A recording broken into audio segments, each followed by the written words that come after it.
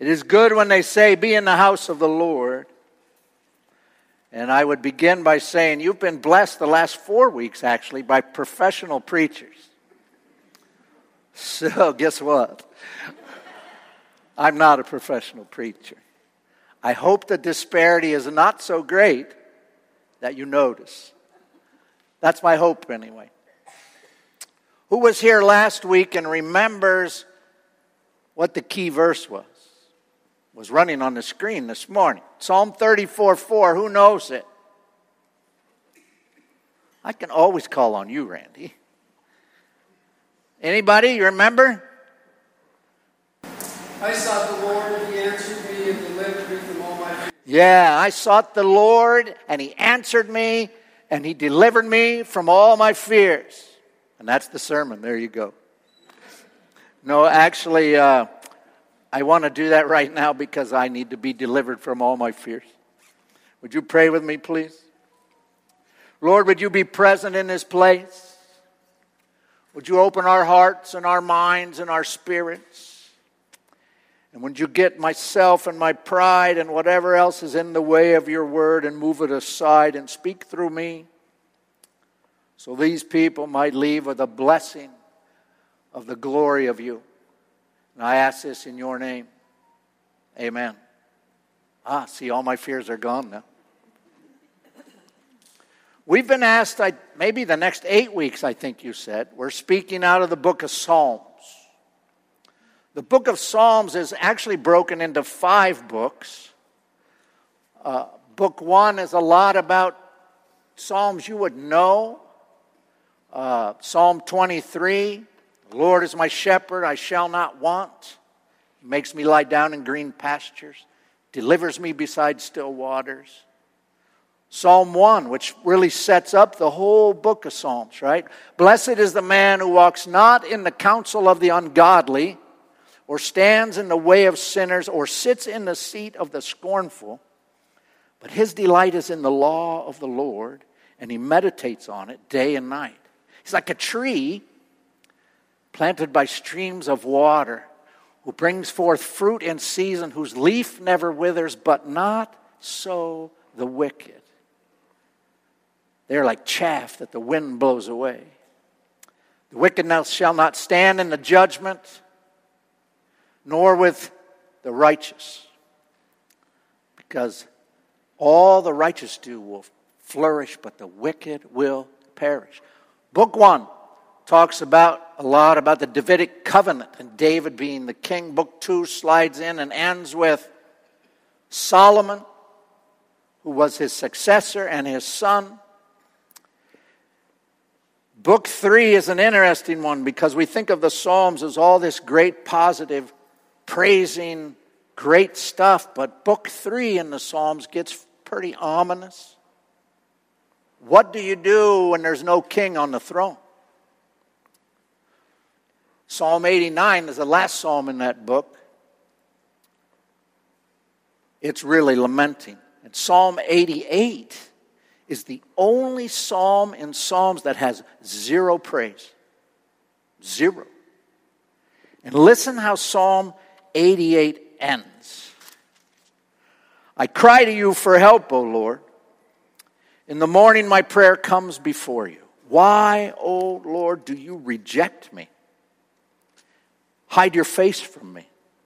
From my youth I have been afflicted and close to death. I have suffered your terrors and am in despair.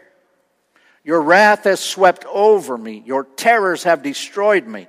All day long they surround me like a flood. They have completely engulfed me. You have taken my companions and loved ones from me. The darkness is my closest friend. That's probably not a psalm we all jump up to read every day. But it shows where they were. So the question is being asked, how do we live without a king? We live with faith that the Lord is in charge in spite of what circumstances look like. So I chose a psalm out of book 4, which answers that question, Psalm 103, which may be a favorite for a lot of you. I like it because I love what it has to say. If I had 100 weeks, I think you could preach on this psalm every week, because every line has a powerful phrase in it that you could expand on. I also love it because Psalms being a book of prayer and poetry, it's a rare one to me anyway in English that sounds like poetry. It flows, it's beautiful. But here's the real reason why I like it. When I was a child, we did a lot of responsive reading in church. And this was a common one that we did. And I always remember my father, when we did responsive reading, and when he responded, all of a sudden his voice would change somehow. You know, bless the Lord, oh my soul. I don't know how he did it. But it made me squeeze closer to him. I felt good. I felt comfortable. I felt protected. I felt like he was my dad. Makes me cry a little bit, because I miss him. But Psalm 103 is one that I remember him from, that we always did. So what I'd like to do, as we read this psalm, I'd like to read it with you. So do we have it on the board? Would you read along, please? Praise the Lord, O my soul. All my inmost being, praise his holy name. Praise the Lord, O my soul, and forget not all his benefits.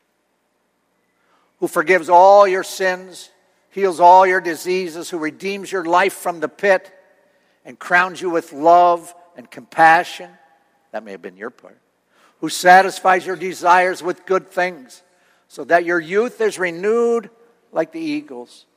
The Lord works righteousness and justice for all the oppressed.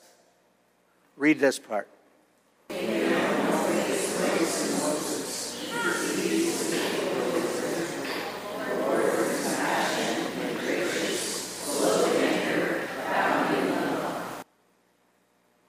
He will not always accuse, nor will he harbor his anger forever.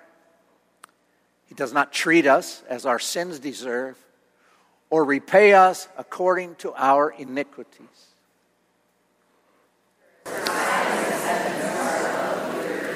So great is his love for those who fear him. As far as the east is from the west, so far has he removed our transgressions from us. As a father has compassion on his children, so the Lord has compassion on those who fear him. For he knows how we are formed. He remembers that we are dust. Like the mortals, like grass, they flourish like the flower of the field. The wind blows over it, and it is gone, and its place remembers it no more. But from everlasting to everlasting, the Lord's love is with those who fear him, and his righteousness with their children's children, with those who kept his covenant and remembered to obey his precepts. The Lord has established his throne in heaven, and his kingdom rules over all. Praise the Lord, who through his angels, you mighty ones who do his bidding, obey his orders. Praise the Lord, all his heavenly hosts. You, his servants who do his will, say it with me. Praise the Lord, all his works, everywhere in his dominion. Praise the Lord, O my soul. How great is that? A lot of favorite parts in there for me. As high as the heavens are above the earth, so great is his love for those who fear him. As far as the east is from the west, so far has he removed our transgressions from us. And I love my version that says, for he knows how we are formed. He remembers that we are dust. As for man, his days are like grass. He flourishes like a flower of the field. Wind blows over it and it is gone. This place remembers it no more. So what I want to use 103 for today is actually as a picture of your King. This is a picture of God. Look at all the benefits. Look at all He gives. Look at all He knows. And then I want to see how we're doing as subjects of the King. If you go to Acts 17, you find that Paul and Silas are preaching in Thessalonica. And like always, Paul does what he does, and every Sabbath day he goes to the synagogue. And it seems like the Jews did what they always do. They weren't happy. So they bring all these charges. They bring all these things, and it causes a huge commotion. But they say, the people that have been turning the world upside down have now come here. And they are against Caesar because he says Jesus is the Christ. Jesus is Lord. And that's treason.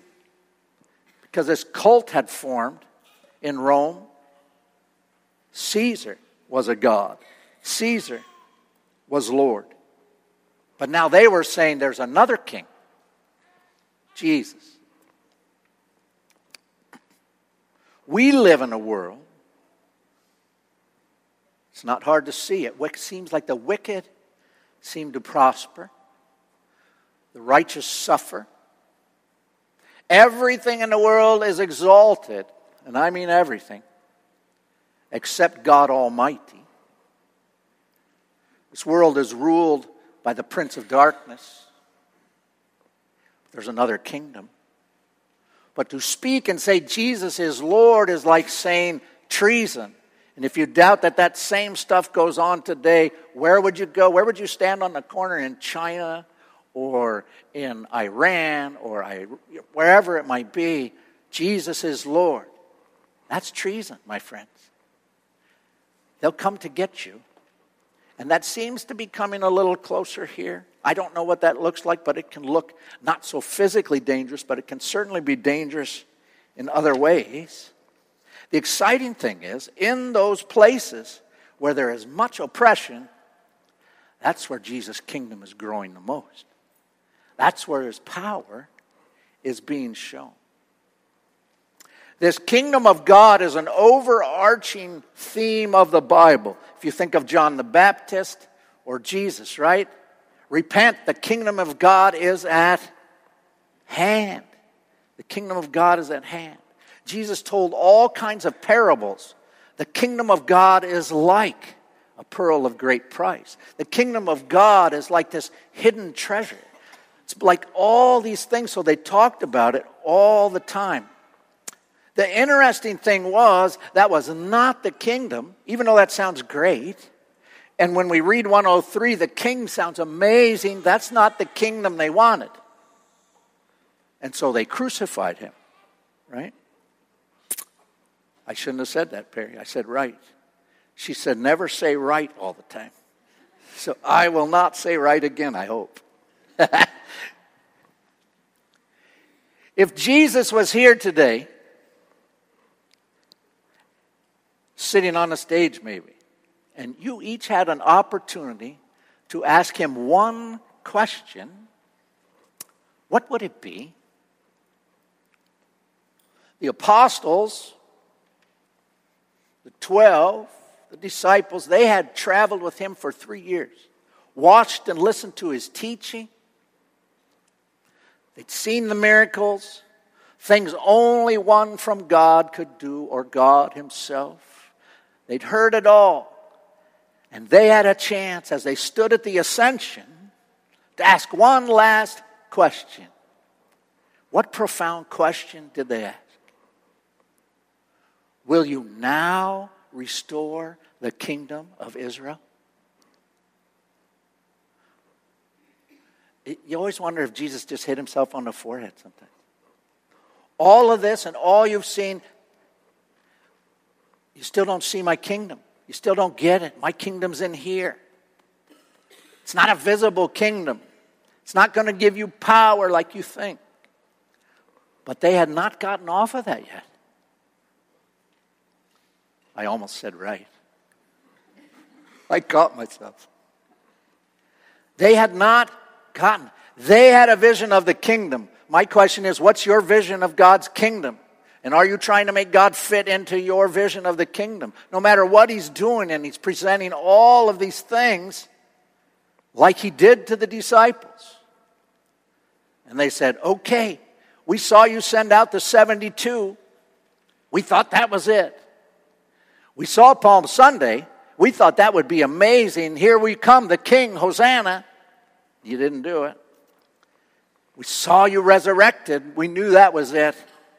And now we're at the ascension. Jesus, we've been pretty patient. Are you going to restore the kingdom now? What's Jesus' answer? No, I'm going to make you witnesses of me. You're going to take the kingdom of mine that's not visible, and you're going to help people see it. So the Greek word, now I sound like a preacher, huh, Dwayne? The Greek word for witness is martyria. What word would we get out of that? Martyr. Okay? And you know that there were tons of martyrs, and there still are. Many died because all you had to do to save your life was say, Caesar is Lord. But the true Christian who really meant it said, Jesus is Lord. And I really, if I had time, I would love to tell you some amazing stories of martyrs and what they did. But I don't have time. So we're going to follow the apostles and see how we got here. And we have Matthew 26, I think, on the board. Matthew 26, verse 35. And you know the story in the Last Supper and all. But Peter declared, even if I have to die with you, I will never disown you. And we all know the story of Peter, but here's the line. I'm sure I've read it, but I don't think I ever saw it before. And all the other disciples said the same thing. All of them said, I will die for you. Right? Oh, I did it. So we move on and they go to the Garden of Gethsemane. It says, then Jesus went with his disciples to a place called Gethsemane, and he said to them, sit here while I go over there and pray. He took Peter and the two sons of Zebedee, James and John, along with him. And he began to be sorrowful and troubled. And then he said to them, my soul is overwhelmed with sorrow to the point of death. Stay here and keep watch with me. Going a little farther, he fell with his face to the ground and prayed, my Father, if it is possible, may this cup be taken from me. Yet not as I will, but as you will. Then he returned to his disciples, those bold disciples, and found them what? Sleeping. Could you men not keep watch with me for 1 hour, he asked Peter. What? You said you were going to do all these things? You would die for me? I just asked you to watch for 1 hour and you couldn't stay awake. Watch and pray so that you will not fall into temptation. The spirit is willing, but the body is weak. He went away a second time and prayed, my Father, if it is not possible for this cup to be taken away unless I drink it, may your will be done. When he came back, he again found them sleeping because their eyes were heavy. So he left them and went away once more and prayed the third time, saying the same thing. And then he returned to the disciples and he said to them, are you still sleeping and resting? Look, the hour is near. And the Son of Man is betrayed into the hands of sinners. Rise, let us go. Here comes the betrayer. And then we come to the big line. Remember, 35, Peter says, even if I have to die with you, I will never disown you. And then we come to verse 56. And the back half of 56 says, he's been betrayed, he's been arrested, and all this chaos is going on. And then it says, then all the disciples deserted him and fled. Where are we in that line? Because I'm sure on some days we say, Lord, I'll do anything for you. But you know, I have this idea of what my kingdom's supposed to look like. So make sure you do it that way. Otherwise, I may flee.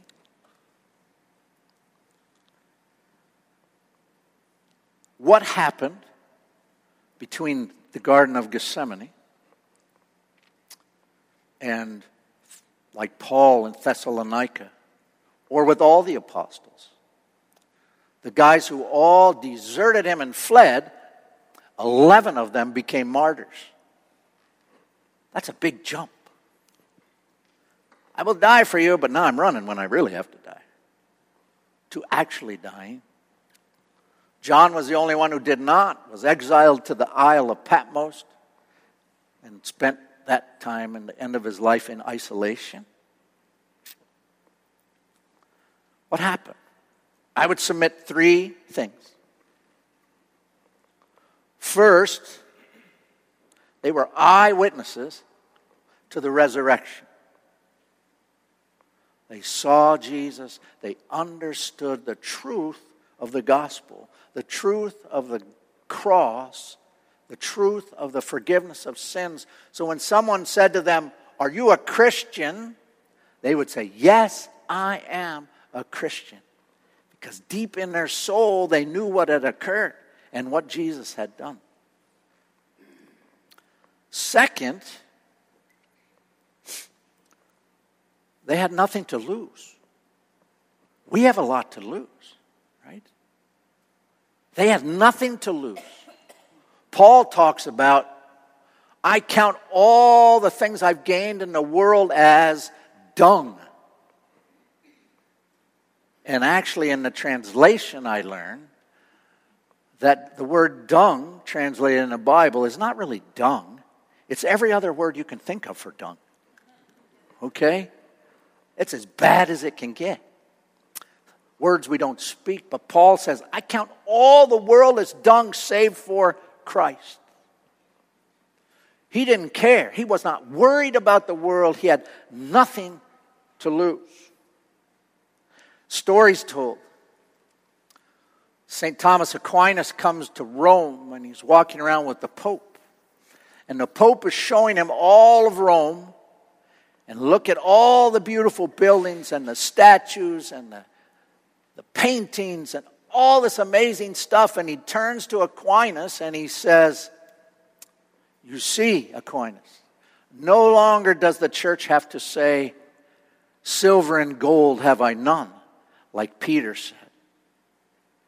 And Aquinas said, and maybe that's why no longer can the church say, take up your bed and walk. You have stuff, but you have no power. Because when the church, through Constantine, became the religion of the known world, now they had something to lose. They had position, they had political correctness, they had possessions, they had status. So I'm not as quick as I thought to say Jesus, because you have something to lose now. Third and most important probably is Pentecost. When the apostles were filled with the Holy Spirit at Pentecost, Jesus had told them to wait in Jerusalem and power will come upon you. And when that power came and they availed themselves to that power, these same disciples who left him and fled were filled with courage and power and words. We need to make ourselves available to that power. If you are a believer, you are filled with the Holy Spirit. Martin Luther said, bold, accurate preaching of the gospel always brings conflict. So should I bring conflict today?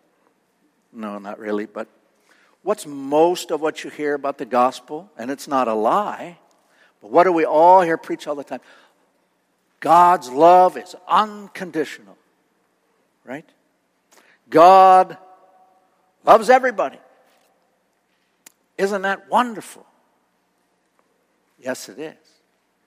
And we end up with all these unbelievers who come in and say, well, that's fantastic. God loves everybody. I don't have to do anything. And there's no strings attached. No. We do not save ourselves. But we don't go on like we were before. Psalm 103, what does it say? For as high as the heavens are above the earth, so great is his love for those who fear him or reverence him. Verse 13, as the Father has compassion on his children, so the Lord has compassion on those who fear him. 17, but from everlasting to everlasting, the Lord's love is with those who fear him. And his righteousness with their children's children, with those who keep his covenant and remember to obey his precepts. Solomon, who wrote the book of Ecclesiastes, finishes it with what? Here's the conclusion of the matter. Fear God and obey his commands. That's the whole duty of man. Unless you think it's all Old Testament stuff, what was Jesus' answer to the disciples when they said, will you restore it now? He says, all power has been given to me. Go and be my witnesses in Jerusalem, Judea, Samaria, the uttermost parts of the earth. Baptizing people in the name of the Father, the Son, the Holy Spirit. And then what does he say? The line we seem to skip over all the time. Teaching them to obey all I commanded you. And lo, I am with you always, even to the end of the age. The great thing about our God is what he commands us to do, he empowers us to do. Because he knows in our sinful state, we can't get it done at all. And he knows in our sinful state, we will do just what the disciples did and run. How do we become what these disciples became? Know the gospel. Know the gospel. Look at your life and say, I have nothing to lose. Or do we have other kingdoms? We have thousands of them, right? They wanted a kingdom where the kingdom of Israel was restored. You didn't do it. They crucified him. What's our kingdom? Lord, I'm all in. Would you please give me a great job? Would you please bless my kids? Would you give me a perfect family? Would you make America great again? Right? I'm sorry, I can't help saying it. We have all these kingdoms and we're all that way. And we're all in with God unless he makes it our way. Would you make my church like I want my church to look? And would you give it what I want it to be? Because I have this vision of the church. It's not our vision. We're not king. He's king. Would you let him be king? And then if you read 103, I ask you to go home and read it over and over and over. If you know that king, you'll be blown away. You don't know anybody else on this world like that who can do that for you. But you have to reverence him. You have to obey him. That's my king. I praise your king. Just like Psalm 103 ends, Praise the Lord, all his heavenly hosts, you his servants who do his will. Praise the Lord, all his works everywhere in his dominion. Praise the Lord, O my soul. May you be able to do that. May you praise the Lord all the time. May you seek him day and night. May you hunger and thirst for righteousness. Blessed are those who hunger and thirst for righteousness, for they shall be filled. Would you pray with me? Lord, we believe. Help our unbelief.